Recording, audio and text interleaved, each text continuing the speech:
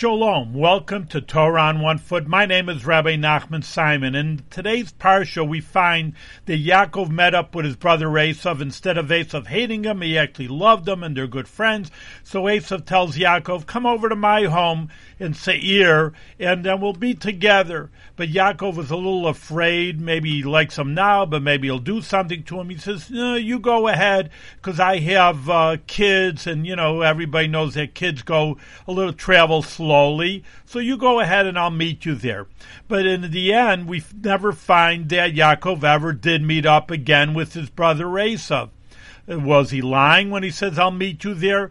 No, that he wasn't lying, but eventually he'll meet up with Esav, his brother, when the Mashiach comes, because Esav is Edom, which is Europe, Western society, and ultimately when the Mashiach comes, we could be at peace. Yaakov meaning the Jews, and Esav all the non-Jews. Thank you very much for listening to Torah on One Foot.